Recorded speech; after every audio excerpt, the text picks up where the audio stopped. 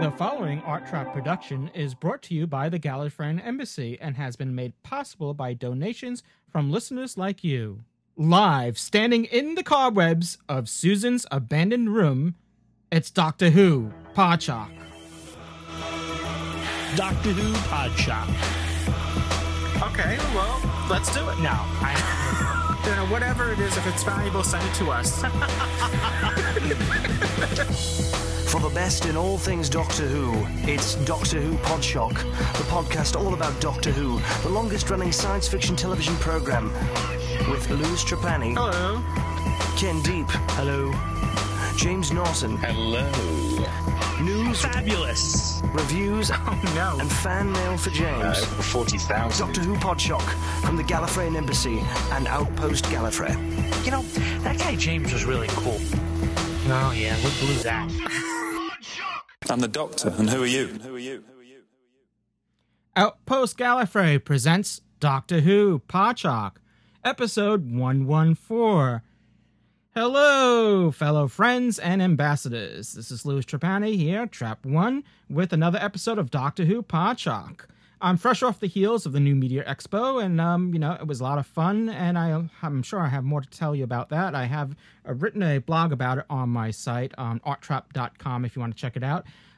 Very interesting. It's great meeting up with other podcasters. It's a great community that we have here together. But unfortunately, we're kind of all spread apart and, across the country and out, actually not just by the borders of this country, but all over the world. So it's an incredible opportunity for us all to come together under one roof and talk shop and other things as well. I do appreciate everyone that I did run into there and the friendships that I made there. And I'm not going to go, listing everyone's names because this will take up the whole episode. And we got a lot to cover here. In fact, we're covering another event from the West Coast, Gallifrey 19. We were there last February, Ken, myself, and thousands of other Doctor Who fans. We had a grand old time there, and our coverage of Gallifrey 19 still continues, and it continues in this episode. We have an interview with Sylvester McCoy. We haven't had an interview with Sylvester McCoy since, we last interviewed him when he was at Icon, which was a good 10 years ago or so, or maybe 9 years ago now. So it's been a while. So we have that on deck. Ken will be joining me for that.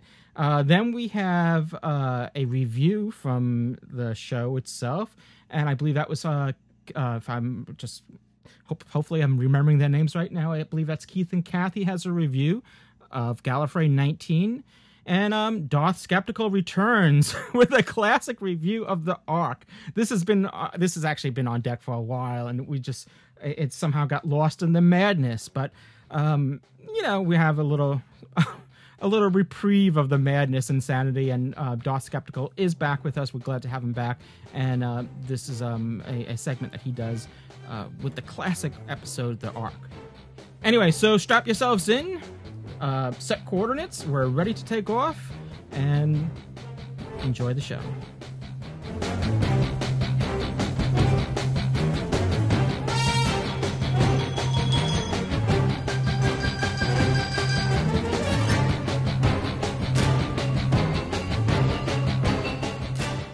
Yes, this is Sylvester McCoy. You're listening to Doctor Who Podshock. Shock pod? It's a shock. Is it pod? Is there a shock in it?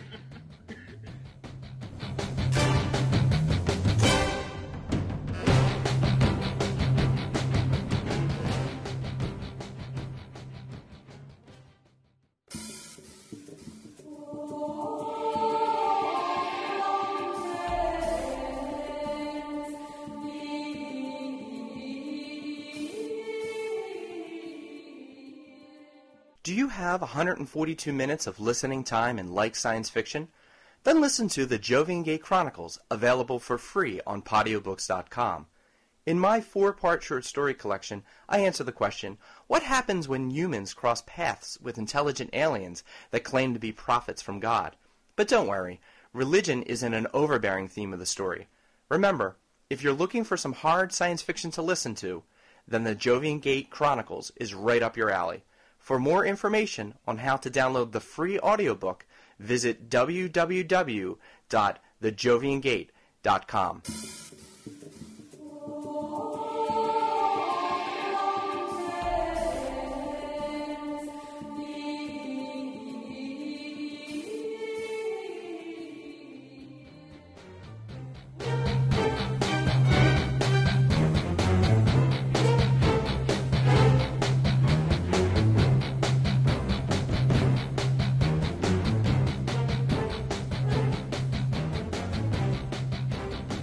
Well, We're using experimental technology. experimental technology. Well, jolly good.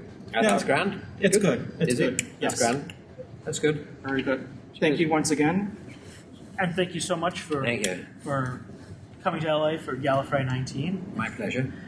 The first thing Lewis and I had talked about only a few hours ago, the first thing that we wanted to say on behalf of everybody, our listeners, Doctor Who fans everywhere, is thanks for being an ambassador through the lean years. After the show left in '89, you were still very visible, still always out there, a champion of the show, making public appearances, being involved in the Paul McGann movie, in the television movie, and then when Big Finish came along, you were right on top of it when BBV did their line. So from Doctor Who fans, it's just a warm thank you for being, just the guy for all those times. Thank you. Well, it wasn't a hard thing to do because I enjoyed doing it.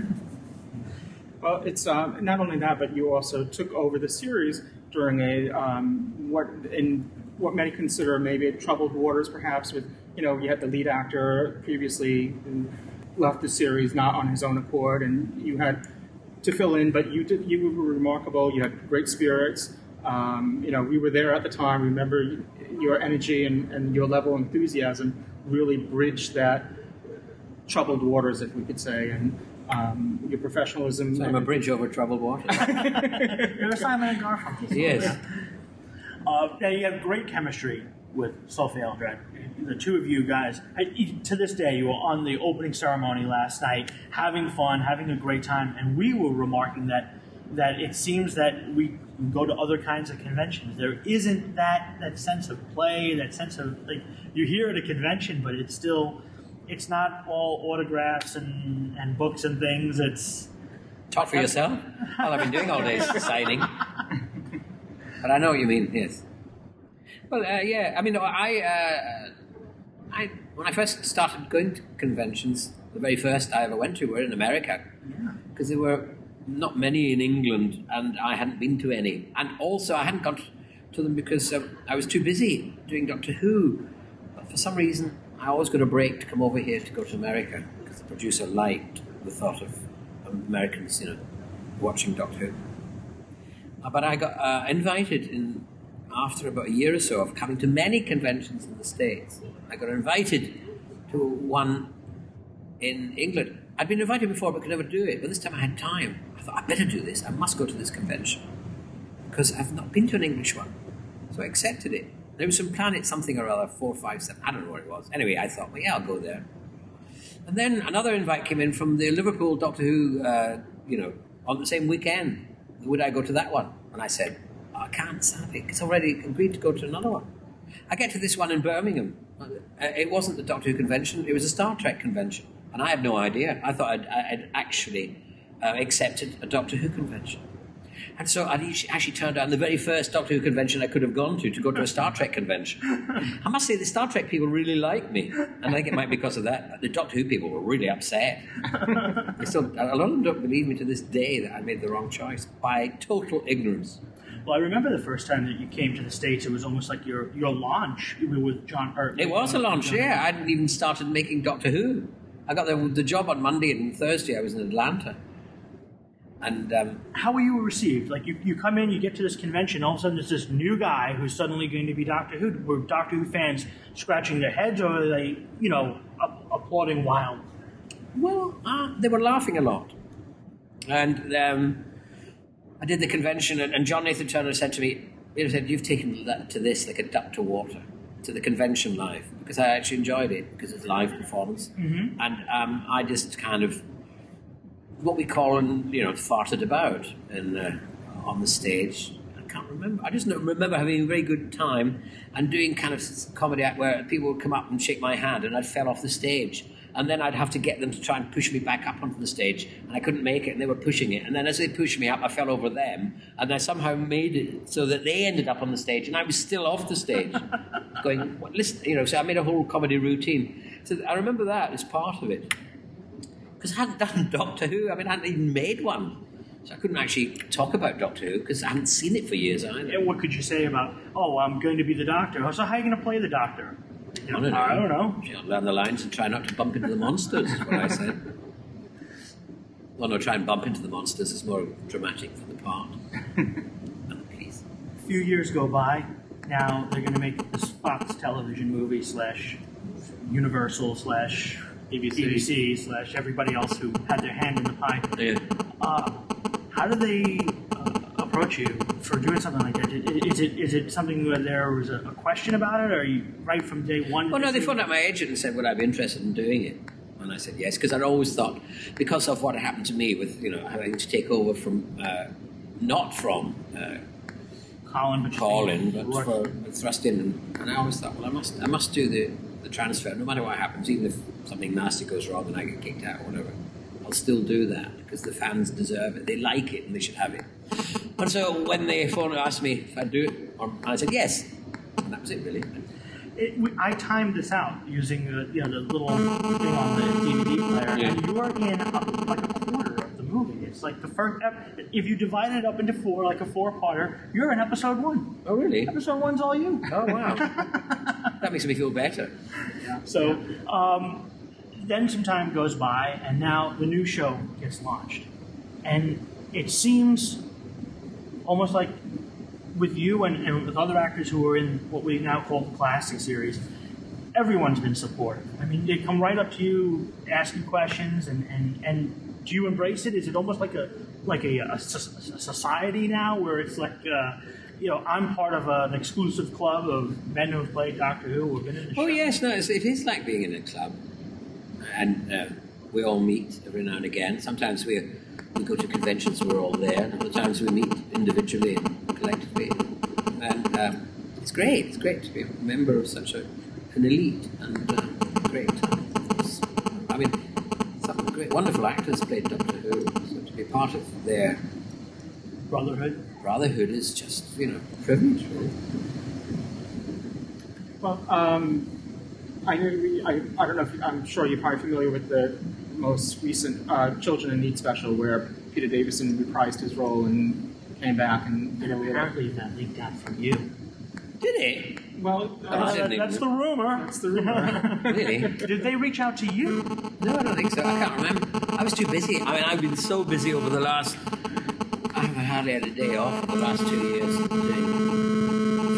I did a musical, and in between that I managed to fit in the bill and another telly, and then the 25th anniversary of Tiswas, as well as doing a pantomime, going to a convention in Chicago, coming straight back into the pantomime, getting off the plane and going into panto rehearsal, coming out of panto on a Sunday doing 2 shows to go straight into the rehearsal of King Lear, doing King Lear. I've only just finished it a week ago, and that was filming it after we travelled all around the world. So I have no idea about this Doctor Who. I was too busy. Yeah. Well, if you're not familiar with it, was a children. I know. I'd heard afterwards that Children Need, and then see, we were kind of speculating that maybe they had asked you, or they reached out to a number of actors. And, No. And then we will also kind of keep our fingers crossed that maybe Peter Davison was this year, and maybe they've asked Sylvester for another year, or they've asked, anything like that. No, write it and suggest it. Yes. I definitely will. But I know, no.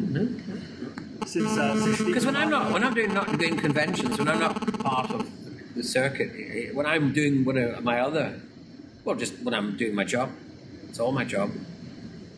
I have nothing to do with Doctor Who because I'm doing what I'm doing. I mean, you do King Lear, you play the fool with Ian McKellen, going around the world. There's no other life. Yeah, that's the life you lead completely and totally, and you're in that family. I did actually do a convention in Melbourne, and then one in Sydney when I was touring, and then I did one in Auckland in New Zealand. So I did 3 conventions as it happens.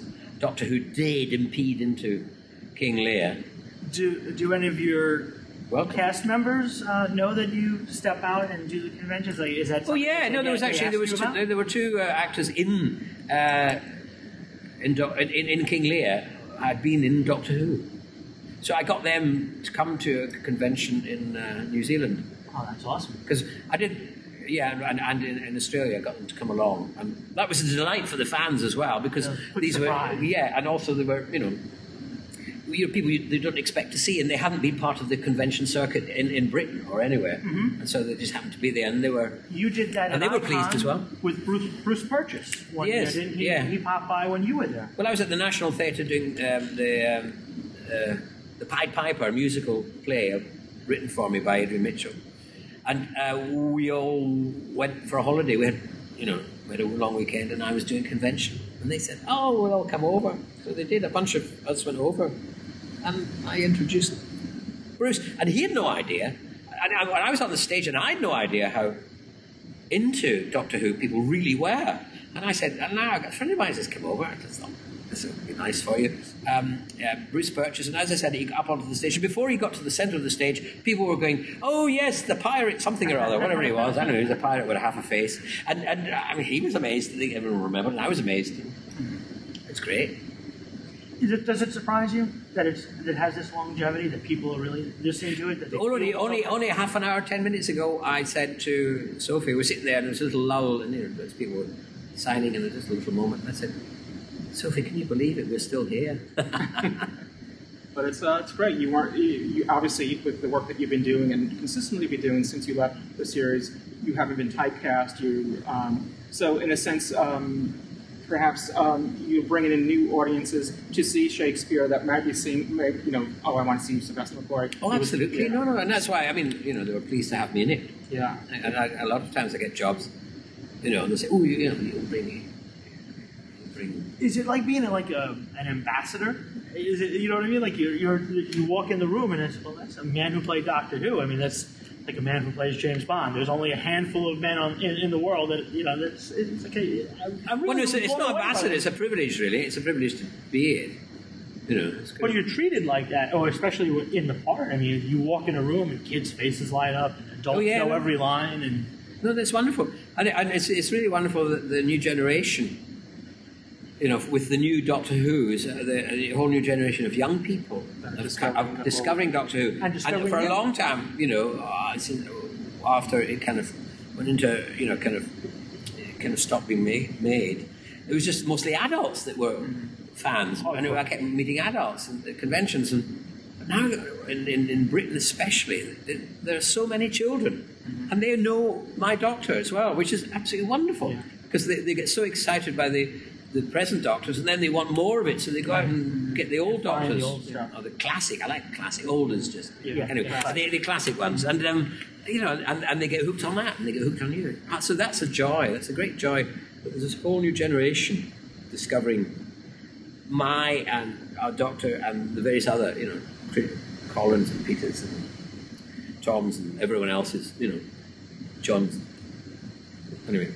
Well, we're going to step up to some of the writers, and I know Stephen Moffat, who's here this weekend, is a man who wrote Time Crash with Peter Davison. Will say, "Hey, is there any possibility of any other returning doctors for other children in need specials or anything like that?" I think that's a perfect venue for something like that. It's a chance to step in and revisit something, but it's not encompassing on other projects that you're doing. Yeah, sadly I never saw it. I mean, because I was working, I didn't see them.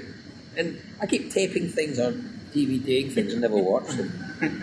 I got so many tapes, and I look at them and we'll get around to it one day. Because it's when you finish work, you come back and it was spent. You just put on something to wind you down. Mindless entertainment. So I watch me, and then I go to bed. I don't. But anyway. Well, again, we want to thank you for spending a little bit of time. We know you had a very busy whirlwind weekend this weekend. It's easy for you to say. Whirlwind weekend. Whirlwind weekend. Wind. I'm a jock on Podshock. Well, again, thank you so much for spending a little bit of time. Pleasure. I really appreciate it. Okay.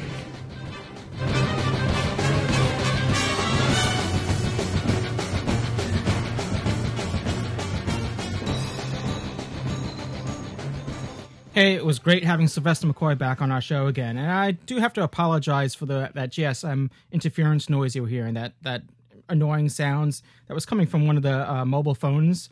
Usually when we're recording, when we're doing studio recordings here for Doctor Who Podshock, we turn off our phones. Yes, I always make sure I make a point of doing it, but the iPhone I can easily put it on airplane mode. At this time when we were recording, obviously one of the three of us, or all of us, or I'm not pointing fingers, but obviously there was a mobile phone, cell phone that was trying to call home in the background as it was, and that's when you get that interference, and we were unaware of it at the time. We were as Ken said, we were using experimental equipment. It's a learning process. And well, anyway, we just had an opportunity to catch Sylvester McCoy in between his busy schedule there at Gallifrey 19, so we probably didn't have a chance to frisk him and look for a phone. I'm not saying it was Sylvester McCoy's phone. It could have just been mine or Ken's, but apologies once again for that annoying sound. And I left it in there because trying to edit it out, it was over Sylvester McCoy's dialogue, and we would have lost what he had to say. So once again, my apologies for that. And so we're going to move on. Both Ken and myself will give a review of Gallifrey 19. We did actually record something, again, going back to experimental equipment. We did record something at the show itself, and unfortunately the audio quality is unusable. So we're going to do a wrap-up soon with myself and Ken about Gallifrey 19. I do want to remind you that Gallifrey 20 is coming up. It's in February. It's the February Valentine's weekend, so you want to make sure you have plans to attend Gallifrey 20. I'm sure it's going to be a great show. We're going to be there again. And but without further ado, we have a piece of feedback that we're going to use as an actual segment in our show right here. They really did a good job in reviewing what Gallifrey 19 was for them. I believe it was their first time attending. This is Keith and Kathy, their review of Gallifrey 19. They thank you very much, Keith and Kathy, for putting the effort of putting together this feedback, this segment. This is great. So this is what they had to say about Gallifrey 19 in Los Angeles, California, February of this year, 2008.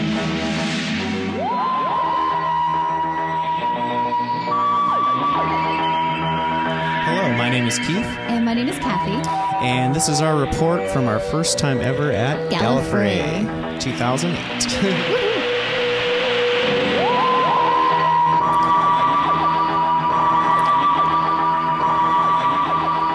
Well, hello there. We hope you enjoy this report. Again, my name is Keith. And I'm Kathy. And this is our first ever time at a Gallifrey convention. And wow, what a time. Pretty amazing, huh? Yeah, it was. It was kind of a throw yourself right into it, too. Thursday night just started off with a bang. I would have to say, yeah, we arrived a day early on Thursday just to have some fun, see the sights, do our thing, and we came back from dinner, I think it was Thursday, after a long day of a little partying and having a great time, and it was about 11 o'clock, and there was this congregation of people. Just right outside the bar, and we looked at each other, and we were like, do you think that those are... Yeah. And so we walked up, and the first person we met was Handsome Timmy D. Handsome Timmy D, a super nice guy, just kind of came up and he said, you guys are here for Gallifrey, aren't you? And we're like, yeah. Yeah, definitely. And just the fun commenced right from the start. Just... so many nice people there the first night. Yeah, he introduced us to so many people, like a couple of people from the forum, like Dan, Captain Jack Face of Bow. We also met Nicole from the Audio Time team, and then a guy named Justin who introduced us to Steve from the Restoration team. Wasn't Steve cool? He was awesome. Steve, our first celebrity meeting at Gallifrey, and just completely awesome, down-to-earth people. And it was actually really funny because, Kathy, you were speaking with him on the forum or a little bit about missing episodes. I'd sent him an email, actually. So he wasn't on the forums, but I sent him an email because we came across some old videotapes. And I was like, hey, in the email, I don't suppose that you might need some of these videotapes that we have. And he was so nice. He replied back and, instead of ridiculing me and saying, ha, ha, ha, stupid fan, he was really nice, and he wrote back and he said, oh, thanks so much for offering. But no, we're doing pretty good with what we have. And, hey, when you're at Gallifrey, come by and say hi. And then when we said hi, he was so cool. Yeah, it was just amazing meeting actually a couple different times just throughout the weekend. How's it going? Drinks, all that good stuff. So. Yeah, so it was pretty cool. So, good Lord, we stayed up so late that night. Yeah, pretty much got everything off with a bang, just meeting all kinds of wonderful people. We eventually ended up crawling into bed and waking up the next morning because we didn't want to miss anything. And Yeah, but we have to say thanks to you, Podshock guys, because really you were spot on. We printed out the schedule beforehand, so we had that in our hot little hands before we even walked up and registered, which was really helpful because we could kind of plan out what we wanted to do. And you were so right. There's no way that you can see everything. Yeah, we kind of came to that conclusion after day one, and just as the Podshock crew was saying, a mark of an awesome convention is just, boy, I missed so much good stuff. Yeah. But that's okay. Mm-hmm. Yeah. So, but we decided to, after registering, to start off at the dealer's room. We bought a lot of stuff. Yes. Some special gems there. There was a wonderful vendor there. He was selling his personal collection. Mm-hmm. Yeah. So he actually had a lot of classic Who stuff. And Keith, you picked up this amazing Tom Baker doll. Mm-hmm. Yes. 70s Tom Baker doll still packaged up. And yeah, I walked by it once and then came back and I was like, there's no way I'm leaving this here. It's coming home with me for sure. Yeah. And then we turned around and we saw who was sitting in the corner but Sylvester McCoy. Yep. And his son, Sam. Oh, very, very nice guy too. And they were just kind of hanging out in the corner. And we looked at each other and we actually were doubting it for a second. We were like, is that? It is. Mm-hmm. And it was so strange because it wasn't a part of the schedule. So it's kind of something to watch out for because they just decided at the last minute to set up. So he was over there doing autographs. So within the first half hour of being at the convention, we're able to talk to Sylvester McCoy, meet his son Sam, and get a really cool autograph going on right away. Excellent. Yeah, Sam was awesome, and Sylvester was just an amazing guy. And one thing you can take away right from Gallifrey is just the accessibility. Yeah, I believe of everybody. It's not no barriers, no closed doors. Everyone just very respectful and and it was nice. Just so cool to be like right up front. So at that point, we had decided to take our stuff up to the room and drop it off, and then we kind of load one. Then we kind of needed to go over and have a Bloody Mary or two, and so that's where we met a couple of really cool guys, Chris and Carrie. These two folks were just amazing. It was early in the morning, I guess you could say early for Gallifrey. Yeah, and boy, we just looked over and just kind of shed a smile on these guys. They were so amazingly nice. They're from the UK. Yeah, they actually run the regenerations over in Swansea. And we didn't know that at the time. They were just a couple of really cool guys. We got to talking and stuff. And then, we had to run up because we wanted to hit the autograph session. So, we basically just said hello at that point, but we ran into them so many more times over the weekend too. But then we ran up and we were wanting to get in line for autographs. Yeah, we just caught the tail end of that, and the staff was so nice to let us in at the very, very, very last second here. We were like, gosh, trying to knock out some. Our plan was to kind of get some of the autograph sessions done first, so that way we could hit the panels and not kind of have to stress about wanting to meet so many different people. So many props for them for letting us in. Yes, that was very cool. Yeah, especially along with that first autograph session there too. Just again, the special guests there were so nice. Very, very touching, moving moments. There's actually one really cool where we met up with Rob Sherman there, and got to talk to him just for a minute because we were at the end of the line. Yeah, and the way that they had it set up was they had everybody who was doing the autographs on one side of the table, and then on the table you can put down what you wanted for them to autograph, and then you just kind of moved assembly line down the line. And we ran into Rob Sherman, and we're like, okay, wow, we know that you're a writer for Doctor Who, but which episodes did you do? And then immediately I was like, Dalek, and then it was just like, oh boy, the light bulb went on. It was like, and it was really nice to just hear his thoughts on writing the episode and how much Kathy and I loved the episode. And he felt genuinely moved by that, which was really cool. It was just really awesome. And it was so funny too, because you get the impression, they must hear this all day. But I think he'd even said, oh yeah, we never get tired as writers of hearing about people enjoying what we do. So that was cool too. Yeah, just amazingly awesome. I think from there, just a whirlwind looking back at this, we moved on quickly to the Sylvester McCoy and Sophie interview. Mm-hmm. Yeah, that was pretty cool. They had it set up in a different format, which was nice. It was in the big ballroom area, so a lot of people could fit in there, and they had it set up with a numbering system. It was really neat. It was a kind of a different type of an interview. They were saving kind of the doctor ears for the day for Saturday. This was more of just a really fun, how are you doing type of interview, and they had it set up to where they had these random questions, and the audience would pick a number, and then that number would just correlate to the question, such as, what was your worst restaurant experience? And they had a question too, that they asked of Sylvester, which was funny, which was, what was a childhood toy that was your favorite toy from childhood that you still have. And he looked down at his lap. And then everybody paused and started laughing once they figured it out. Yes. Good stuff. Just great questions, good fun, and you could just see the smiles on everybody's faces there. Was a good way to kick everything off, I guess, because then from that, it pretty much went into the opening ceremonies. Yeah, there was a small little break there. I think we caught a quick Bloody Mary, and we chatted with more people, and we got a whole friends list here. It's just crazy, just so nice.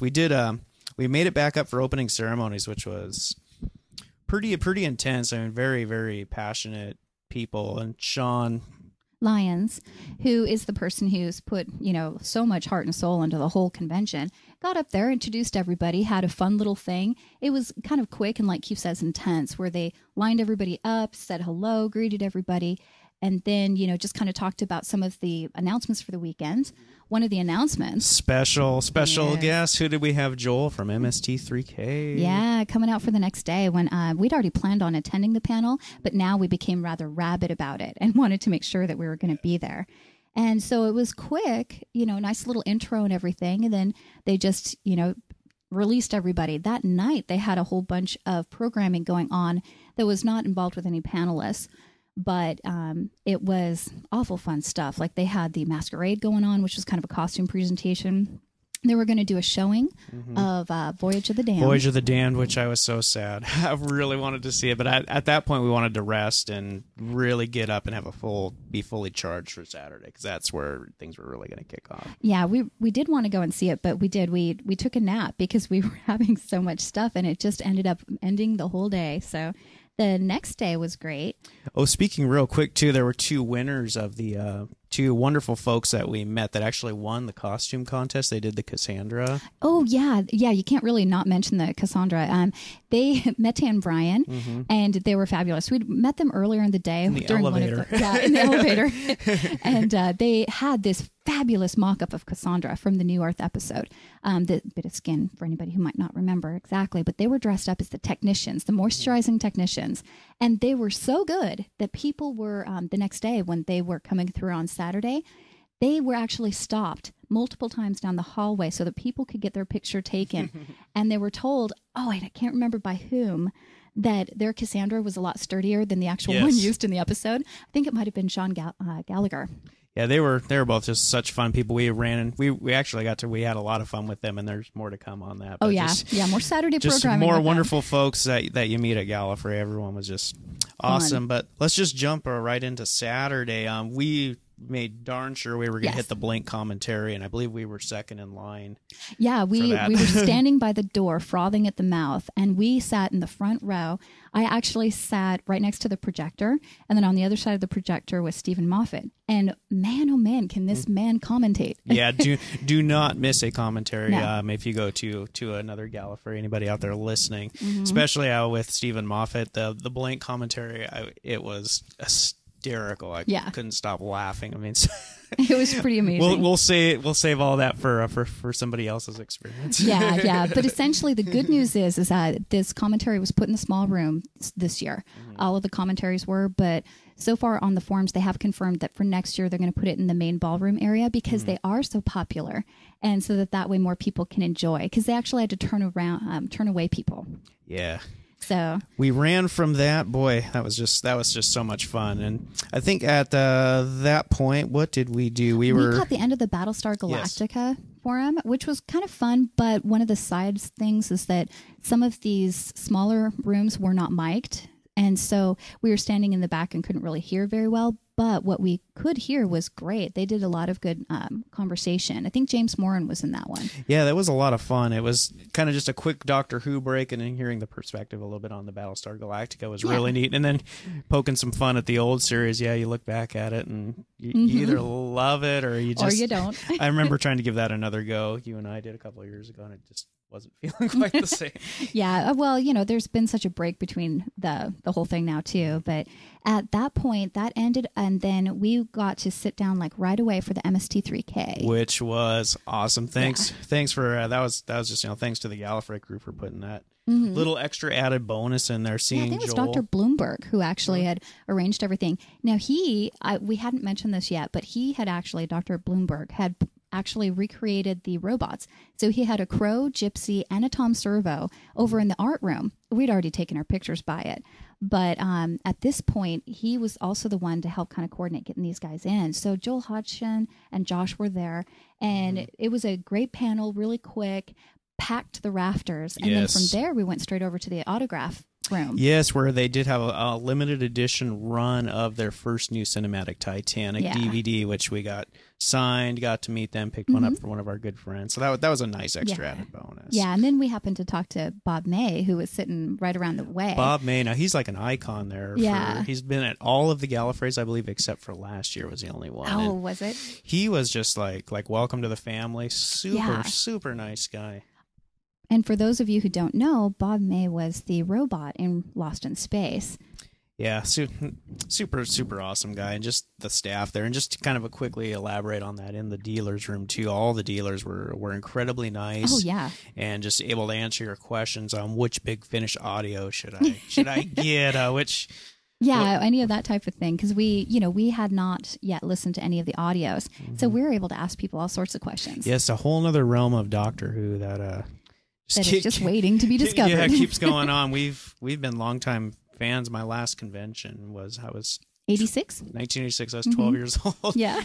Yeah, JNT, and that was just such a fun time. Then there was just this long period where we just are fans and enjoy the show and stuff, and you kind of have this last minute, or in our case anyway, plan to go ahead and do Gallifrey, and then once you're there, you don't know what to expect. But it really just sucks you in. Yep, we've had the Kool-Aid. Yeah. We're lifers now. That's right. So after that, we went to lunch, actually. And lunch. What was lunch? Yeah, we didn't eat. Yeah, we hardly ever ate. I mean, it really is such a whirlwind. You end up doing just so much. And who did we meet at lunch? There was a real nice fan. Yeah, John. We were Kathy and I. We were just sitting having enjoying a quick lunch. We're like, okay, we got to get to the Sylvester interview. Quick, wolf this down. Another beer, Bloody Mary, your choice of drink. And there's a real nice guy. You could just see Doctor Who fans walking in all over the place. And this one gentleman just walked in. We're like, hey, come sit down. Yep, come and sit down, join us. And that was pretty prevalent throughout the whole weekend, too. Yeah. It's just this constant, you look across at people wandering through this hotel and you just feel this immediate kinship with people because you have this basis, this kindred spirit type of thing happening. Definitely. Yeah, his name was John Keefe, so that was fun. I have never met another person with the same spelling as my name, Keefe, so that was kind of cool. Yeah. I have to say here real quick, we originally intended this to be about 5 minutes, but hopefully this is okay with you guys here because we still got another day and a half to go. Yeah, sorry. But this is just kind of indicative of the whole experience. There's just so much stuff to go through. We okay, so after that we had our quick lunch and then we hit up to the Sylvester McCoy interview, which was absolutely fantastic. General with this one here was just again just great, good questions, not how are you doing, that type of thing. Really well thought out questions, audience participation. Yeah, kind of getting an update on where he is in his career, what he's been up to. Like he just recently finished doing King Lear, and so that was kind of cool to go through that. And at that point, there was a bit of a break. Yes, just a quick break. There was it was between, I believe, I'm going to take a guess, between 5:30 and we wanted to be back by 8:30 to see Mysterious Theater of Silver Nemesis, which was awesome. But there was a real highlight for you and I. It was really special. We were waiting to be picked up by our friends to go for dinner, and we were just kind of just enjoying our each other's company. And yeah, we were just kind of hanging out in front of the hotel, and we were just kind of standing there. Believe it or not, California is not always sunny and warm, and at this particular time it was a bit windy and a little bit chilly, so we're kind of huddled together. And Sophie Aldred comes walking by, and she just looks at us and goes, "You look so happy." And we had that little thrill, that little moment of, "Aw." Yes, aw. That was really sweet. That was just really nice. And it just is representative of who she is, because all throughout the weekend, she was really sweet to people. And she's just very open. People tend to greet her like an old friend, and she just rolls with it. So that was kind of fun. And definitely a nice little segue into going out to dinner with some old friends. And then we came back and caught the Mysterious Theater, which was fabulous. That was awesome. I remember them all sitting up there getting ready to do the commentary, and Sean looked like he had some other stuff that he had to take care of, and his departure from when the show kicked on was just a gut roll. I remember it kicking on, and Silver Nemesis, he's like, "Oh hell no, I'm out." Threw the mic up. He's like, "I'm done." he goes rushing off to do more con stuff, and then they convened with everything, and that was fun. It's great to have that live feel to it. It was fun. The whole staff did such a fantastic job with Silver Nemesis, and had a little Q&A afterwards, which was fantastic. And I believe after that, it was like we're on our 5th win. We're going to keep going. We came out and we ran into Steve again from the Time Team. Yeah, so Steve from the Time Team, one thing, and a bunch of people actually did this, is you would run into some of the guests, the special guests there, and they would look at you and they'd be like, "Are you having a good time? Are you enjoying yourself?" Well, Steve was so sweet about that. He was constantly introducing us to friends of his, telling us what's going on with him. And so he and a group of people were kind of hanging out in little couch areas outside of the main ballrooms. He invited us to come over and have a seat. So we were sitting there babbling a little bit. And he said, "Well, you absolutely have to go to the Buffy sing-along." And yes, the Buffy sing-along was an experience. Yes, it was. That was pretty fun. Shut up, Dawn. Yes, shut up, Dawn, in various... Yes, variations. In variations of "Yes, Dawn, please be quiet." But highly recommend that for a good almost a nightcapper. But believe it or not, after that, then there was more. There is a whole slew of things happening. They had the disco, which was really cool. Just seeing some funny people doing their thing. The highlight of that night was room 110. There was they have this room set aside where they have parties. Well, the night before was Evil Genius's party, and we missed out on that because we were unconscious. Yes. But this night, there was the Daleks in Manhattan party. Oh, it was amazing. They had Dalekanium, they had Dalek cookies, and the hosts were so nice. They were so cool. They had this open bar thing where, you just do a little donation type of deal. There's a wonderful lady, I think her name was Joan, was mixing up drinks and everything for everybody. And it was just everybody running in there. Yep, and then we ran into... met Tim Bryan again. Met Tim Bryan. Those guys were awesome. It was so funny because and this is kind of the surreal aspect of how things can sometimes morph, is we're sitting there hanging out with them, we're meeting new friends, nibbling on little Dalek cookies, and you look over in the corner and there's Rob Sherman hanging out with people, and he's got some kind of like shock thing. And so pretty soon it turns into this like party-wide passing the shock. So everybody's linking hands and then they're zapping everybody. So it was kind of this odd type of moment, but for some reason just kind of fit in. It was okay. Yep. That basically the night went on for a very, very long time. Cartwheels, all kinds of craziness. Oh, yeah. There's cartwheels. I mean, at one point, some people were like searching out other parties and other rooms. Yes. Going to different floors, checking things out. There's pool parties. There's even outside of the Champs Bar, so lots of hanging out there. Well, moving right along to now our 20-minute podcast stuff here. Hope this is cool. We jumped into Sunday, and guess what was at 11 o'clock? None other than Doctor Who Podshock. Yes, that's right. Good way to start the day. Yes, it was very cool getting to see you guys and just listen to all the commentary. Yeah. Listening to everything live was so much fun, and Paul Cornell came on, so that was really cool, too. Nice little quick thing, and everybody was kind of standing up there. Definitely, just good times. Today's Sunday was all about basically just staying in the New Earth room because that's where a lot of events were going. So we just had our schedule. We're like, I think we're going to be parked here for a good majority of the day. They had the the 7th Doctor Roundtable era that was following Podshock, which was really neat. Yeah, that was cool. And then after that, we kind of felt a little bit... I don't know, like some con guilt. We kind of felt like, it was such a great event. We wanted to help out in whatever way we could. So we volunteered. Yeah, which was really fun. Highly recommend it. That was Big Ed, I think. Yeah, Big Ed. Huge guy, just an awesome guy. And he was running, I believe, all the volunteer information. And we, just like with everybody, we talked to him all weekend. We're like, hey, is there anything we can do for this slot of time just to help you out? So we got to do a little volunteering, which was cool and kind of felt good, Yeah, you felt like we'd kind of done our part and everything. And then at that point, Keith was finishing up the volunteering stuff, and then I ran up because I wanted to get a couple of things for the writer's autograph session to sign.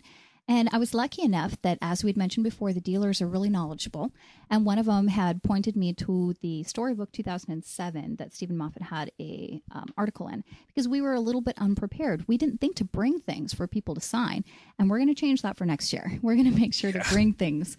Whatever you've got, comics, whatever it is, bring it if you want to have somebody sign it. Mm-hmm. So I ran up to the room, grabbed that, stood in line, got the signatures. So cool. I mean, good Lord, James Moran, what a sweetheart. He's the one who has written the new Pompeii episode that's coming out in April for the new Doctor Who. He wrote the Sleeper for Torchwood, and down to earth, very sweet, sweet guy. Nice. Yep. Yeah. Definitely very cool. Yeah. Moving. Dragonfire, right? Yes, that was what we were really excited for. Dragonfire. It looks like, unfortunately, there was a VCR snafu. Not a big deal. So they moved right along and then went to Ghost. Ghostlight was the live commentary, which was cool. I don't think I still don't understand that episode. I've seen it like 5 times. I kind of got it, but I don't know. Yeah, I personally, I like the episode. It kind of, it's kind of grooves with some things that I find interesting. So, I thought it was fun to hear the commentary and everything, but I was a little bummed out because I was looking forward to Dragonfire. That's okay. We okay. improvise, move along. Yep. I think during just the end of that, I made one final sweep of the dealer's room, which, by the way, when you go there the first day on Friday, it is just packed full of merch, and no kidding, on the end of the day, I mean, there is not much left. So if you're looking for a goodie, highly recommend get there day one, pick it up. Yes, and we made one mistake where we were looking at the radio-controlled K9 at one point, and we turned to each other, I don't know, should we get it? I think so. Should we? And what happened? No, it was gone, and it was the only one there. Yeah. Also, like a big collector of the toys, there's actually one Rose Tyler figure from Series 1 that there was only one of those there, so I managed to snag that one too. Yeah, and it's funny, because if you collect anything, of course, that's going to be something that you're going to come away with from this weekend thinking, great. Yeah. Well, closing up here, they had the year in review after Dragonfire, which was really neat, getting to see a little TV from the UK on some of the stuff we don't actually get to see here. Yeah, certain interviews, things like that. And then they did closing ceremonies. Which was really cool. Got to bring the guests up, wibbly wobbly. Timey-wimey. Yep, closing down and then dinner at Latitudes. Yep, dinner at Latitudes. And it's just like when you walked in there, it was like the celebrity fun guest dinner house meeting. Everybody's just having a great time. And then guess who we met there again? Yeah, Chris and Carrie. So we hung out with them and started talking with them a bit. Yeah, I can't say enough about those two guys. They were just really so nice to us, and we just hung out sweet. And we played, had drinks with them all night, and the doctor was there. Yeah, Sylvester and his son Sam came over, and then Stephen Moffat was hanging out there too, and we had a great time just kind of hanging, and then absolutely, and the party of the night away with everybody there. Yeah, we got booted out of Latitudes. Yeah, we closed Latitudes down. And then we moved over to Champs, which was a lot of fun. Because, at that point, it's really the real closing ceremonies come at about 11, 12 o'clock at night. At this point, everybody's just socially hanging out, having a good time, talking with each other, saying their goodbyes. Yeah. And, so we hung out with Sylvester and Sam and Chris and Carrie. And then we got this wonderful, wonderful thing happening there at the table where everybody started coming in and saying goodbye. Really nice to meet you, handsome Timmy D. And then our one other real good friend we met there, Nicole. Yeah, part of the audio time team where they do live commentary on the audios, and she was just super sweet. Yeah, she had a good time that weekend because she'd put together an actual impromptu audio time team at the con. So that was really exciting for her. She had Simon and Lisa Bowerman, and then also Paul Cornell, all to help them out. Yeah, so nice that's work. Cool. Yeah, very good job. And we got to say goodbye to everybody. Both Dans, and then Big Ed and Handsome Timmy D and Anne, who's another volunteer. So cool. Yeah, man, boy.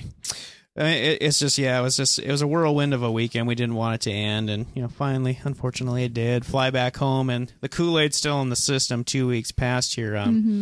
We were really inspired when we came back. We wanted to send something to the Podshock team, which, by the way, just love the Podshocks, and we just recently got turned on to them, believe it or not. So it's amazing what you guys do. So we really appreciate it, and we hope you enjoy this, and hopefully some fans next year that have never been to the con. I mean, don't miss it. Don't miss it. If there's any way for you to go, you're not gonna regret it. That's for sure. And especially next year, they're talking about coordinating a couple of guests from the new series as well, which has been a little bit lacking, and so they're going to work on that for next year. And it's going to be exciting to see who they've got next year. Yeah, absolutely. Yeah, I don't think you can get anybody from until once they're finished.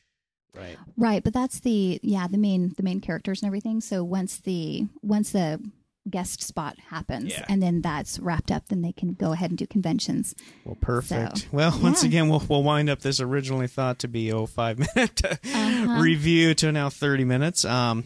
Again, thanks again for that episode. Podshock did. I think it was 102 was the pre-Gallifrey. Yeah, that was the pre-Gallifrey. I think.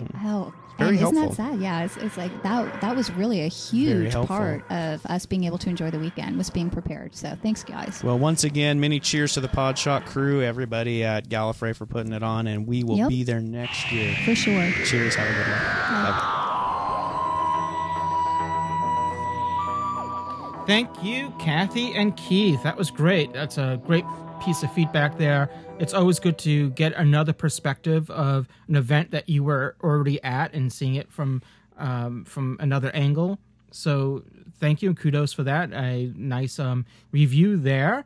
We're at the midway point between last year's Gallifrey. Well, it's still this year's. This year's Gallifrey 19 and next year's Gallifrey 20, which is, as I said, we're sort of like at the halfway point right now. So it's Valentine's weekend of February of 2009. So start making your plans. I know Ken and I are making our plans. We are back again. They invited Doctor Who Podshock to be there on stage once again, and we're excited about that. And we're hoping that it won't be just myself and Ken and Mike Duran. We're hoping that this year we'll have none other than James Norton with us. So that will be a great addition to have all three of us live on stage at Gallifrey 20, making an extra special event. But it's even more special because you, our listeners, are there, and that's always important. So once again, Kathy, Keith, thank you so much. We're looking forward to meeting you up once again next year at Gallifrey 20. Thanks for the excellent review. And now we're gonna take a break, and we'll be back with Darth Skeptical's review of the Ark. Are you the Doctor? Doctor Who. I can't decide whether you should live or die, or you'll probably go to heaven. Please don't hang your head and cry. No wonder why my heart feels dead inside. It's cold and hard and petrified. Lock the doors and close blinds. We're going Wibbly wobbly, timey-wimey. looked at me, my heart began to pound. You weren't the sort of guy I thought would stick around. Hey, but it don't have to be eternally. My bad. Are you looking for a show that can provide you information on the newest Doctor Who DVDs that are coming out? It's astounding. Time is fleeting. Madness takes its... Well, you just come to the right place. Hello, I'm your host, Robert Wentz, and I do the Doctor Who Review Today show. And stop on in, check us out. We'll be here Saturday mornings, 1 a.m., right after the midnight hour.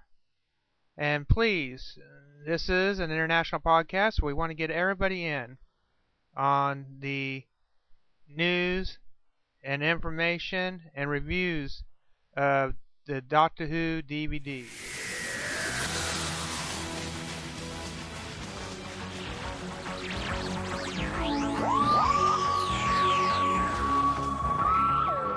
And for the new ones who just watched this new series, go ahead and check out the other Doctors that appeared in the classics. So, be sure to check out Doctor Who Review Today, or at talkshoe.com, or you can check us out at iTunes.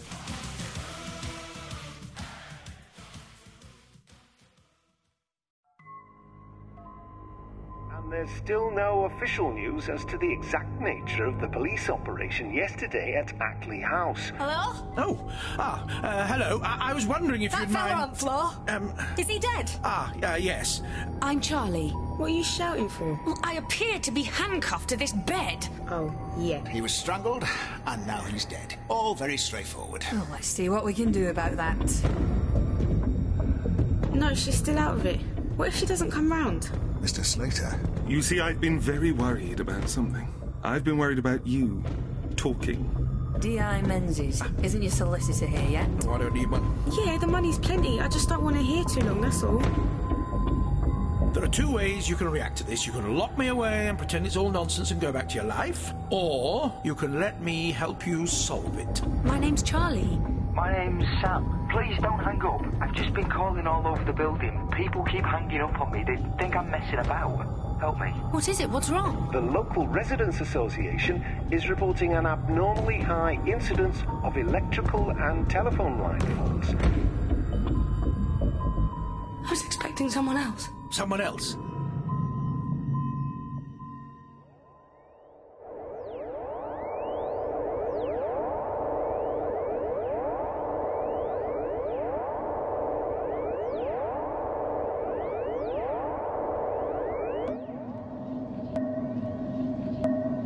We will create a monoid world.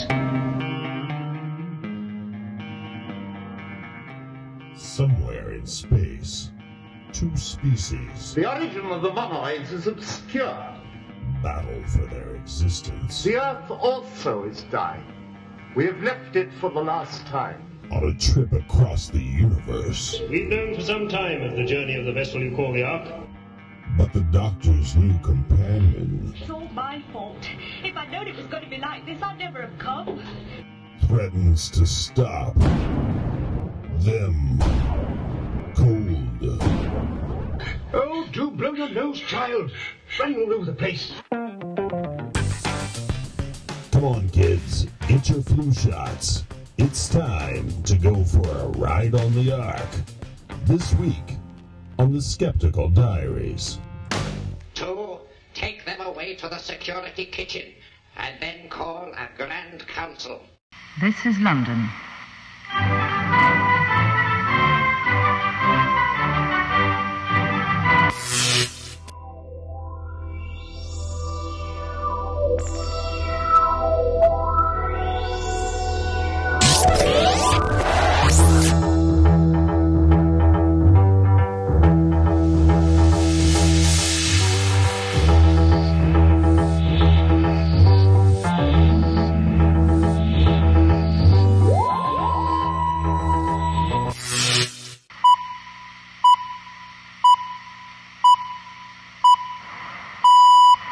Midnight, Greenwich Mean Time. Outpost Gallifrey, World Service.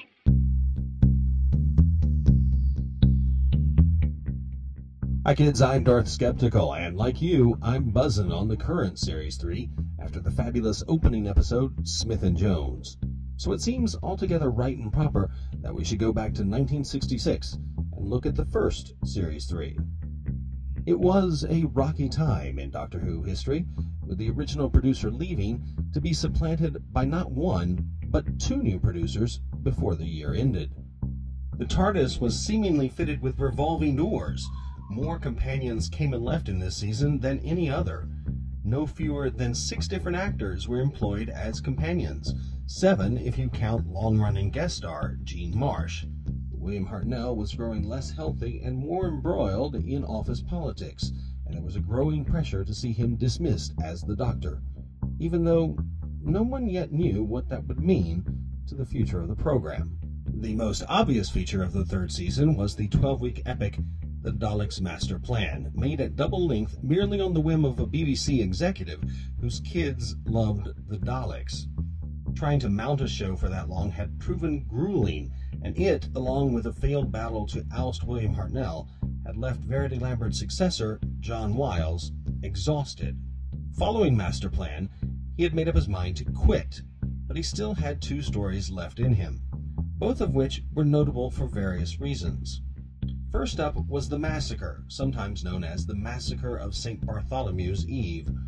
Beyond being a damn good story, it's notable for being, paradoxically, the only adventure in the whole of the William Hartnell era to have a single companion. Then, briefly, yet significantly, no companions, and finally, 2 companions.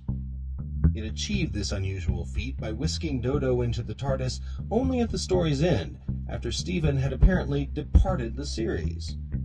Confused? Well, it's an iTunes store click away. Just search for the phrase Adventures in History. Suffice it to say, for the moment, that the Doctor and Stephen, having concluded their adventure with Anne Chaplet in 16th century France, materialized the TARDIS in modern England, where Dodo Chaplet, presumably but illogically a distant relative of Anne's, happens upon the Doctor's police box, thinking it was a metropolitan police box. Stephen, having apparently left the Doctor for good, nevertheless rushes back on board, tells the Doctor that actual police are on the way toward the TARDIS, and the Doctor makes an emergency takeoff to avoid entanglements with the police. In other words, Dodo gets kidnapped, and her introduction gets about 5 seconds more thought from the writers than her departure in the War Machines. And this is where the story of the Ark begins, John Wiles' time as producer ends, and writer Paul Erickson says hi and goodbye to the notion that Doctor Who is actually a science fiction show. Warning. If you, your family, or even your pets have never seen this serial, turn back now. Neither the Gallifreyan Embassy or Outpost Gallifrey will accept responsibility for spoiling the story for you.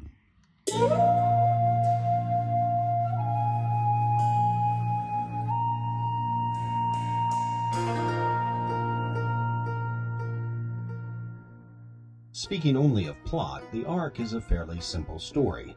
The TARDIS crew lands on a ship carrying 2 species to a new home, refuses 2. Humans are in charge of the journey, but they brought along some vaguely reptilian creatures called monoids. Ostensibly, the mute monoids, who can only communicate with humans through sign language, are the inferior race, serving their apparently benign masters as, not quite, slaves. As the TARDIS crew gets acquainted with the Ark crew, they get shown around a bit. On prominent display is a massive statue under construction. This statue will take all of the vessel's 700-year trip to complete, and represents a human carrying the Earth in his hands. This meet and greet, though, is brought to an abrupt end. You realize what this means, dear boy? What's all the fuss about? The man's got Dodo's cold, that's all. All! These people, this generation, have never experienced the common cold. For the simple reason it was wiped out many generations ago before they were born. They have no resistance to it. I don't quite know, I don't know. But it might be fatal. We shall be to blame. Yes, it's all our fault, and I should have foreseen it. Dodo's cold thus sweeps through the Ark like wildfire. The humans immediately put the 3 time travelers into custody, believing them responsible for a kind of eco-terrorism. Stephen, himself from Dodo's future, begins to take ill, but nevertheless stands trial, hoping to mount a defense that will buy the Doctor time to come up with a cure. We can cope with all things known to the 57th segment of Earth life, but not with strange diseases brought by you as agents of the intelligences that inhabit refuses. You're still on about that. I've told you before, we know nothing of that planet. My instinct, every fibre of my being tells me differently. That, unfortunately, tells me only one thing. What's that? That the nature of man, even in this day and age, hasn't altered at all. You still fear the unknown, like everyone else before you. His impassioned defense works in the end, and the Doctor is allowed to, well, be a doctor. Is there anything we can do to help, Doctor? Yes, cover him. We must keep him warm at once. Warm? But he's already sweating with the fever in the same way that my father... My dear young lady, please do as you're told. Now, where is that other young woman I want? Here I am, Doctor. Oh, good. Now, look here. Go to the TARDIS and bring these things back for me, will you? Yes, certainly. Fine. How will I know where to find them? Well, open your eyes, my dear child, otherwise you won't be any use to me, will you? Okay. What did you say? I said okay. Yes, I thought you did. Now, once this crisis is over, I'm going to teach you to speak English. The cure works, order is apparently restored, and the TARDIS crew are allowed to leave. And there it seems like the story ends. But when the TARDIS rematerializes, the three find themselves back on the Ark. This time, though, they are at the very end of the journey. The Ark is now in orbit of Refuses 2, just preparing to make its landing after a 700-year trip. Alarmingly, the statue has been completed, but at the summit of its human body is the head of a monoid. As it turns out, the Doctor's cure had a much longer-lasting impact than he might have thought. And what do you mean by that, You controlled the immediate impact of the fever, but a mutation of it developed later on that sapped the will of the humans. You mean it was our fault that you took over because of the fever? In part. There were other reasons? The main reason was the Guardians themselves. They were a simple people. They actually encouraged the research from which we developed our voice boxes and heat plots. They were totally unprepared for the conflict when it came. The monoids, now able to talk through voice boxes, are scheming to take over Refuses 2. They plan to evacuate only themselves from the Ark, eradicate any sentient life which may exist on the planet, then blow up the Ark, with all the human hands on board. What they and the Doctor discover on Refuses, though, is shocking. Following solar flares, the Refusians have become invisible and extremely powerful. They appear to have almost godlike powers of telekinesis. While they're eager to have new residents on the planet, they very much want them on their terms. Peace is a requirement, and right now, the Ark's inhabitants certainly don't qualify. Responding to the Doctor's intelligence, they give a 24-hour deadline for the monoids and humans to solve their political squabble one way or the other. The lead monoid believes this will happen once a bomb he's hidden on the Ark goes off. But another monoid, weary of his leader's warring ambition, leads a revolt. In the end, the monoids divide into camps and go to war, significantly thinning the monoid ranks. The crisis hasn't yet been averted, though. A bomb's still ticking away aboard the Ark. Perhaps recognizing that his terms have almost been met, the Refusian goes up to the Ark and dispatches the bomb, clearing the way for Earth colonization. Satisfied that he has righted the wrong his crew visited upon the natural progress of history, the Doctor takes off in the TARDIS to lead the humans, monoids, and Refusians to their new alliance. Once on board the TARDIS, the Doctor begins to fade away in front of Stephen and Dodo's surprised eyes. Neither they nor the audience is sure if the Doctor has somehow been affected by the invisible Refusians or some other force.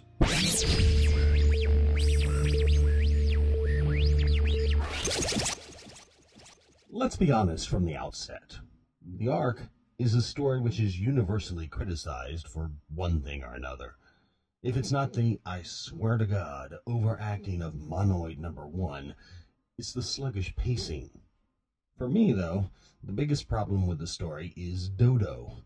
There has never been a character so neatly summed up by her name. Particularly in light of Smith and Jones, Dodo's uselessness is even more profound, where Martha's introduction sees her saving not only the human race, but the Doctor's life. Dodo's debut has her nearly sending not one, but 2 species to a premature demise. More offensively, she's imbued with very little remorse over the event by either writer Paul Erickson or actress Jackie Lane. Though the Ark definitely underperforms, it's also not quite damned. Sitting low in the Doctor Who dynamic ranking site, it has been just barely outside the bottom quarter of all Doctor Who stories for years, garnering a pretty fair 5.5 out of 10. Of course, internet rankings aren't statistically valid, but hey, in this instance, I'm certainly inclined to agree. Because on face value, there's nothing terrible about the story, but it's not one you'd rewatch with great enthusiasm. There aren't particularly outstanding dialogue scenes here. The monoids are so bad they're good kind of aliens, and the whole play gives off a vibe of having given greatness a peck on the cheek when all the elements were there for a full, sloppy, open-mouthed kiss. One of the greater tragedies, in fact, about the John Wilds era on Doctor Who is that this is the one of his 4 stories that survives in its entirety. So, that said, why the hell should I put you through a review of mediocrity? Well, because I think one tends to learn a lot about Doctor Who when one examines a relative failure that was really trying very hard to be an out-of-the-park success. The most notable feature of the story, and in fact the reason I think this 40-year-old tale deserved a spoiler warning, is its novel use of time. There are surprisingly few Doctor Who stories wherein something the Doctor and crew did at one point in the guest star's history has a notable effect upon something that happens much later within the story's own timeline. While there are historicals, and even stories set in the future which imply that the Doctor can have an impact upon events, Face of Evil being a notable example, there are very few in which both the cause and negative effect of time travel is actually demonstrated. No More Lies is a recent audio example, but on TV, really you only have Love and Monsters, where the Doctor's actions at one point in time have an unintended effect upon another point in time that we actually see within the scope of a single story. The number of stories in broadcast Doctor Who wherein the Doctor has to right his wrongs are very few and far between. And I think the arc is probably why. It's interesting, to be sure. Indeed, the cliffhanger to Part 2 is maybe one of the all-time best, but ultimately, that's all there is to the plot. Once the cliffhanger is explained in Part 3, the story has already fired off its most interesting element, and you're stuck with almost another hour of the arc, in which everything else is, by comparison, pretty dull. I think that's why when RTD echoed the basic theme of the arc in Series 1, he broke it up into separate stories. The Doctor's history-changing mistake was thus a very slow burn. The long game begat Bad Wolf in a very similar way to how Part 2 of the arc led to Part 3.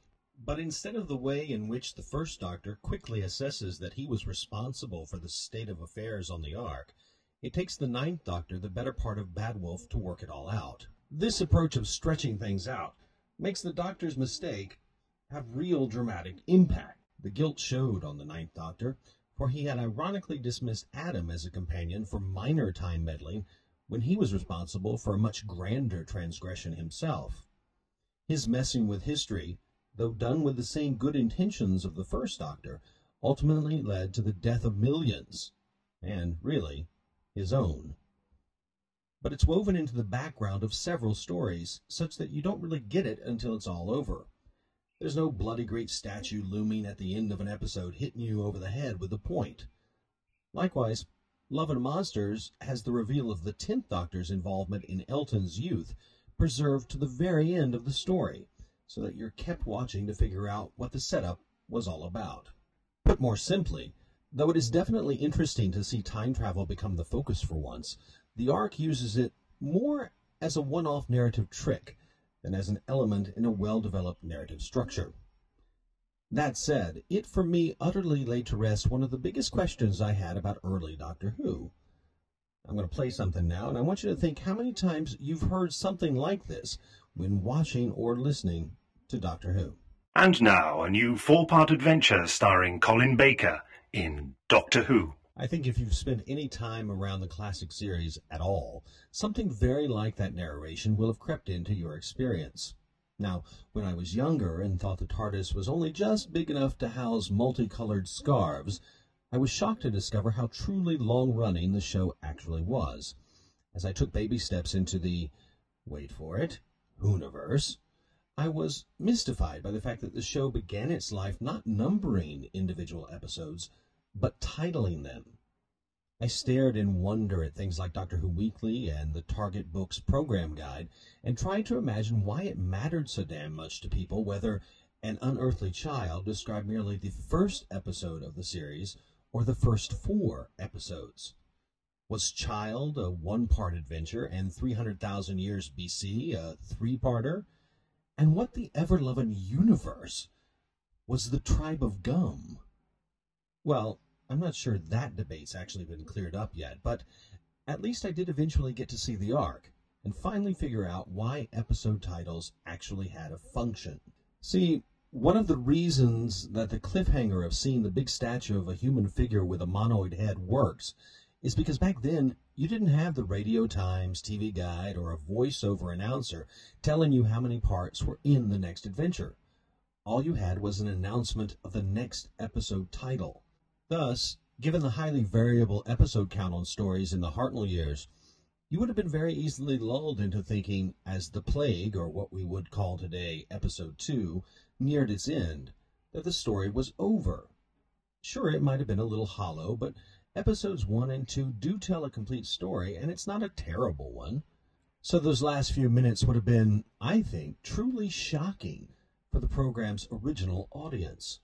Certainly, even when I watched it for the first time, knowing full well how many episodes there were, I moved forward to the edge of my seat for the one, and, as it turned out, only time in the entire story. As the credits rolled, I had a quick, what the heck is going on moment, and then immediately thought of how cool it was that Doctor Who had beaten 1968's Planet of the Apes to the punch. And then I thought about it some more. Did it really beat Planet of the Apes? Well, and here I want to make it very clear I'm speculating. Yes and no. Rod Serling had completed his second draft of the script, the one that has the famous Statue of Liberty ending, by early January 1966. It's unlikely, indeed very unlikely, that Erickson would have been privy to this script prior to writing The Ark. So at least on this one element, The Ark, indeed, predates the Planet of the Apes film. But the book on which Apes was based had come out slightly before Doctor Who premiered in 1963, and I think it's probable that Erickson read it. Erickson, and by the way, if you're wondering why I'm not talking about credited co-author Leslie Scott, it's because her credit was a fake one, had made his career largely on writing B-movies and telemovies in the 1950s, most of which were crime-adventure dramas, and many of which were derivative of novels or other scripts. Sadly, Erickson died without becoming an important enough writer to generate significant press coverage, so no one has ever asked him any on-the-record questions about his influences. To my knowledge, not even within Doctor Who fandom. However, given his track record, it seems reasonable to believe that he would have paid a great deal of attention to 1957's The Bridge Over the River Kwai, could likely have read the hugely prominent novel, and been inclined to read author Pierre Boulez's follow-up, Planet of the Apes. Now, the novel does not have the film's Statue of Liberty ending, so similar to the ending of Episode 2 of The Ark. But what it does have is the basic theme of a master race becoming so dependent on a slave labor class that they become easily overwhelmed by them. It's very like what happened to the humans on the Ark. Apes also has a significant romantic subtext in which the stranger to the Planet of the Apes tries to inspire the downtrodden humans to remember their core values and rise up against the apes. This is mirrored, to the degree possible in a children's program like Doctor Who, by Stephen's implied revolutionary romance with Venusa. Planet of the Apes also contains the notion that not all of the apes are on the same page with respect to humans, a sentiment mirrored by Monoid 4's uprising against Monoid 1. And finally, there is the nature of the journey itself. As in The Ark, the protagonist of the Apes novel is actually going to a wholly different planet. By the time he returns to the Earth, the trip has taken him a curiously coincidental 700 years. Another significant piece of speculation to make about Erickson's influences here is perhaps even more direct. Just prior to working on Doctor Who, Erickson had contributed to the new science fiction anthology series, Out of the Unknown. It was, in some ways, the British Twilight Zone. Specifically, he had adapted the William Tynn short story, Time in Advance. What's interesting about this is that he would likely have worked from a collected edition of William Tynn's stories, which included the story The Sickness. The Sickness has almost all the other elements of the Ark. In The Sickness, a joint U.S.-Soviet mission goes to Mars, against a backdrop of nuclear devastation should the two sides not make it to Mars peaceably. After landing planetside, one of the Soviets catches a fever and nears death. The Soviets scream bloody murder until one of the Americans also gets sick with a strange disease. The disease then spreads throughout the crew until only one person is left standing. Just when the bomb of nuclear war is about to go off on Earth, the fever for all the crew abates, and the men emerged transformed. Like the Refusions, the space travelers have evolved beyond mere humanity, and now are gifted with superhuman powers such as telepathy and telekinesis. Now understand, I'm not saying that Erickson blatantly took Planet of the Apes, smashed it together with a sickness, and came up with the Ark. All of this depends upon knowing whether he at least read those two works, and we simply don't. But what we can say is that it is possible, even plausible, for him to have done so, and to have done a pastiche of them in the same way that Robert Holmes famously put a Doctor Who slant on classic horror stories. I mention all this not to mark Erickson as a plagiarist, but rather to note this as a watershed moment in the development of Doctor Who.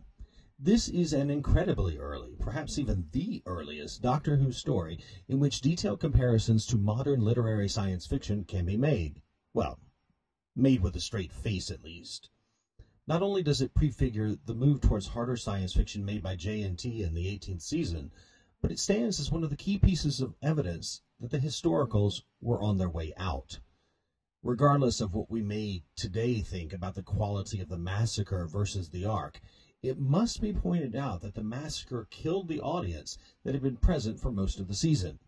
From episode 1 to 2 of the Massacre, the audience dropped off by 2 million viewers, but from episode 1 to 2 of the Ark, that audience largely came back. The audience would basically hold or better itself through the Celestial Toymaker, but once the first Doctor returned to the past in the Gunfighters, Doctor Who never topped 6 million viewers again until the second story of Season 4, The 10th Planet.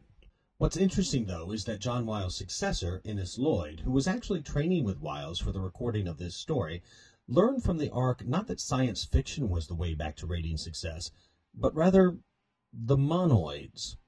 He's admitted that he thought it was the monsters that were the key to Doctor Who's success, and that's why his part of the Troughton era had so damn many of them. The true lesson of the Ark, though, just might have been that it was ideas that were central to gaining a wider audience.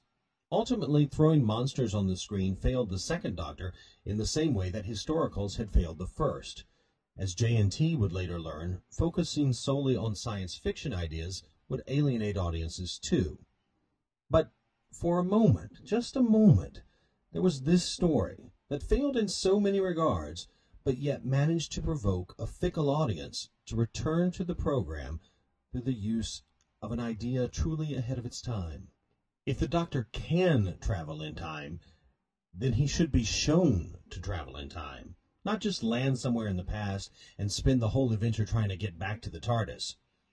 It's just the pity that we here, stuck in the 21st century, after we've seen Charlton Heston on the beach looking up at the Statue of Liberty, can't truly experience this story like its original audience. Still, it's cheering to note that Russell T Davies reintroduced episode titles to the Doctor Who paradigm.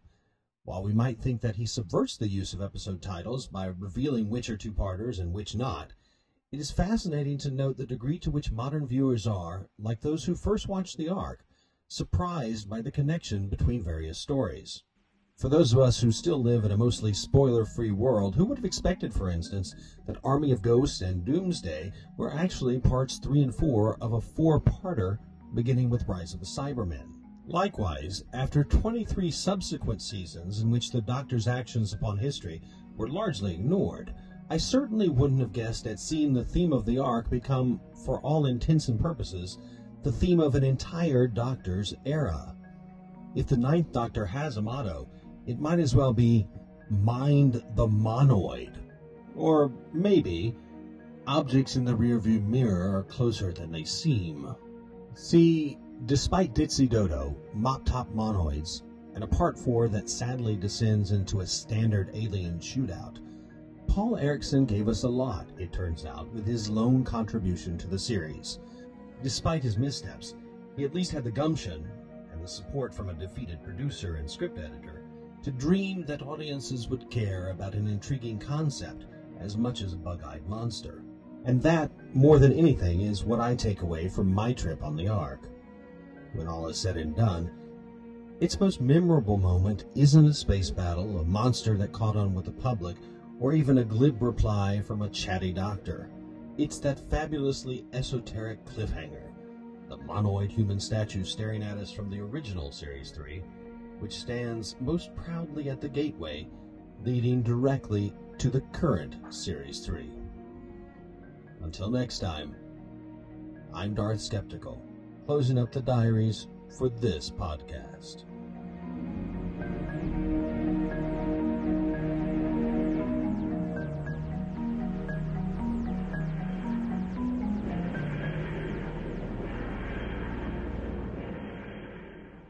Wow, Darth. Thank you, Darth Skeptical. That was amazing. Obviously, by listening to Darth's review and his comments about the Series 3 and, Martha Jones, we know that was actually recorded a while ago, and we just hadn't had a chance to play it on our show, so we do apologize for the long delay, and but I think it still holds up very well, and I'm sure you enjoyed it just as much as I did listening to it. Thank you once again, Darth. And speaking of holding things, and obviously this show is another eclectic show, just like last show. It's good to kind of clean house and trying to get all the stuff that has that we've been meaning to put on the show, and for whatever reasons running out of time and not including them, and so they're getting on the shows now, and because it's a shame, we don't want any of this stuff to go to waste. So we do have another mashup promo that our listeners have been sending us back last year. We did an expo on promos on mashups for Doctor Who Podshock, and we have one coming up by Ron Herr. And I also just wanted to comment that some people may not realize that we've been doing live reviews of Series 4, the 2008 series. We reviewed each and every episode on our live show on TalkShoe, and you can find the URL to the feed for that on our site, gallifreyanembassy.org or podshock.net. Both will get you to the same site. And just look on the right-hand side, the right sidebar, there's a link to the live Raw shows. Now, originally we were recording these live shows like we did previous years, where we recorded them live, and anyone that wanted to get them right away could listen to them raw and unedited and whatever. And then we eventually put them in post-production and polished them up and put them on the main feed. This year, it just seems like, it was just going to be too much work, and we had past shows that we were trying to pump out, and so it was just going to delay us even further. So if you do want to, if you haven't heard the live shows yet, we were reviewing all of them for the 2008 series, and what we originally started doing was having 2 live shows, in fact, or I should say 2 reviews, 2 podcasts that we would review the same story. One was delayed a few weeks to coincide with the Sci-Fi Channel, so those were much more smaller episodes, and we weren't really getting the audience that we wanted, so we kind of discontinued that and just did the one review show somewhere like a quarter into the series. We just stuck with one show and reviewed it as it was transmitted, the day after it was transmitted from the BBC. So once again, those are all on TalkShoe. They're all available to you. You can find them on our website, podshock.net or gallifreyanembassy.org, and just go to the Raw live shows. And because I think we need to go forward from here, and no sense going back and pulling out all those live shows from 14 episodes. Actually, they're more than 14 episodes, or I should say 13 episodes, because there were a few that we did doubles of for the Sci-Fi Channel audience. Anyway, so we're gonna let me play this promo, this mashup this is from Ron Herr. We have other mashups that we're still gonna be playing in future episodes, and then we'll come back and close out the show. Thank you once again. See you on the other side. This is Colin Baker. This is Deborah Watney. This is Eugene Washington. You're listening to Doctor Who Podshock.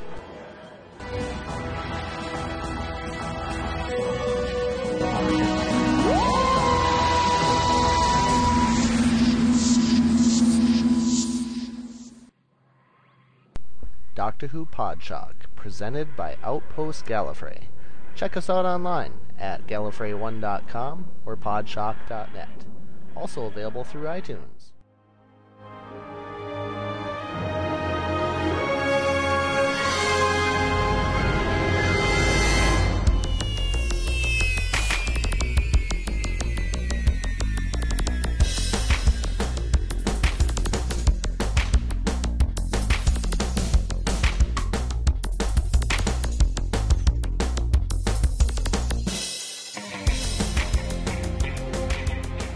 Well, that's going to wrap up another Doctor Who Podshock episode. I want to thank everyone for listening, and thank everyone that was involved in the making of this show.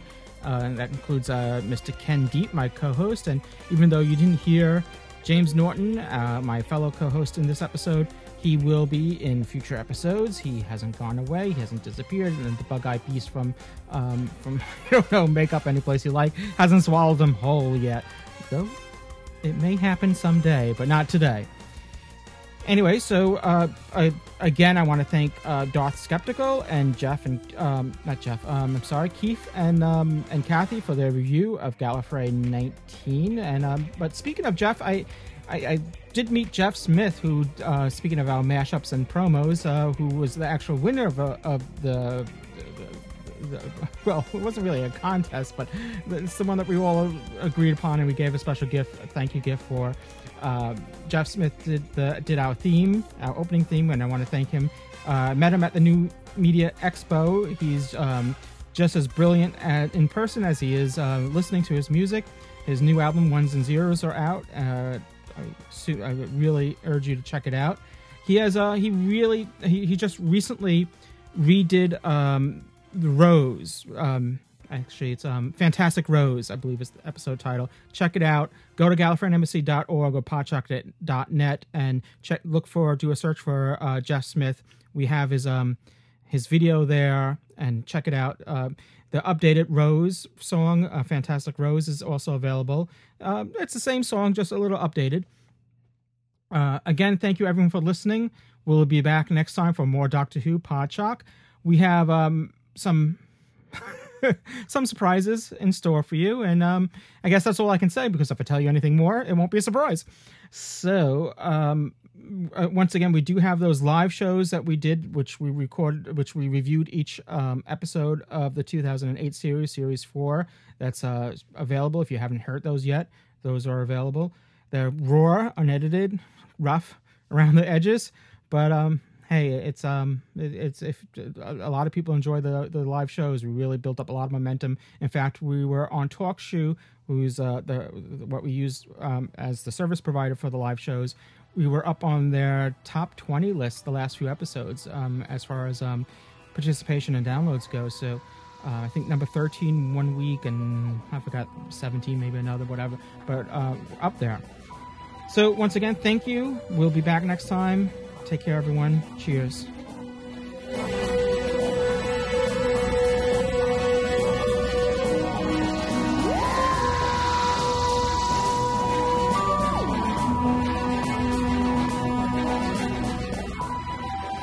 You've been listening to Doctor Who Podshock by the fan-run GallifreyAndEmbassy.org and presented by Outpost Gallifrey at Gallifrey1.com. Doctor Who is owned and trademarked by the BBC. Doctor Who Podshock is not affiliated with the BBC in any way. Come back next time for another exciting and informative episode of Doctor Who Podshock. You can email us at feedback@podshock.net.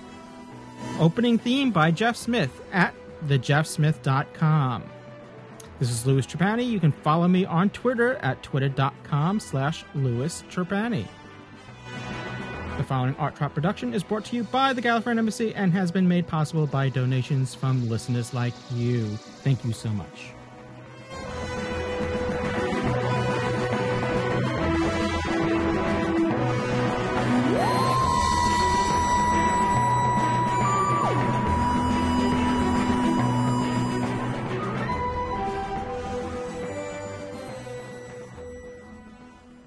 I don't do orders.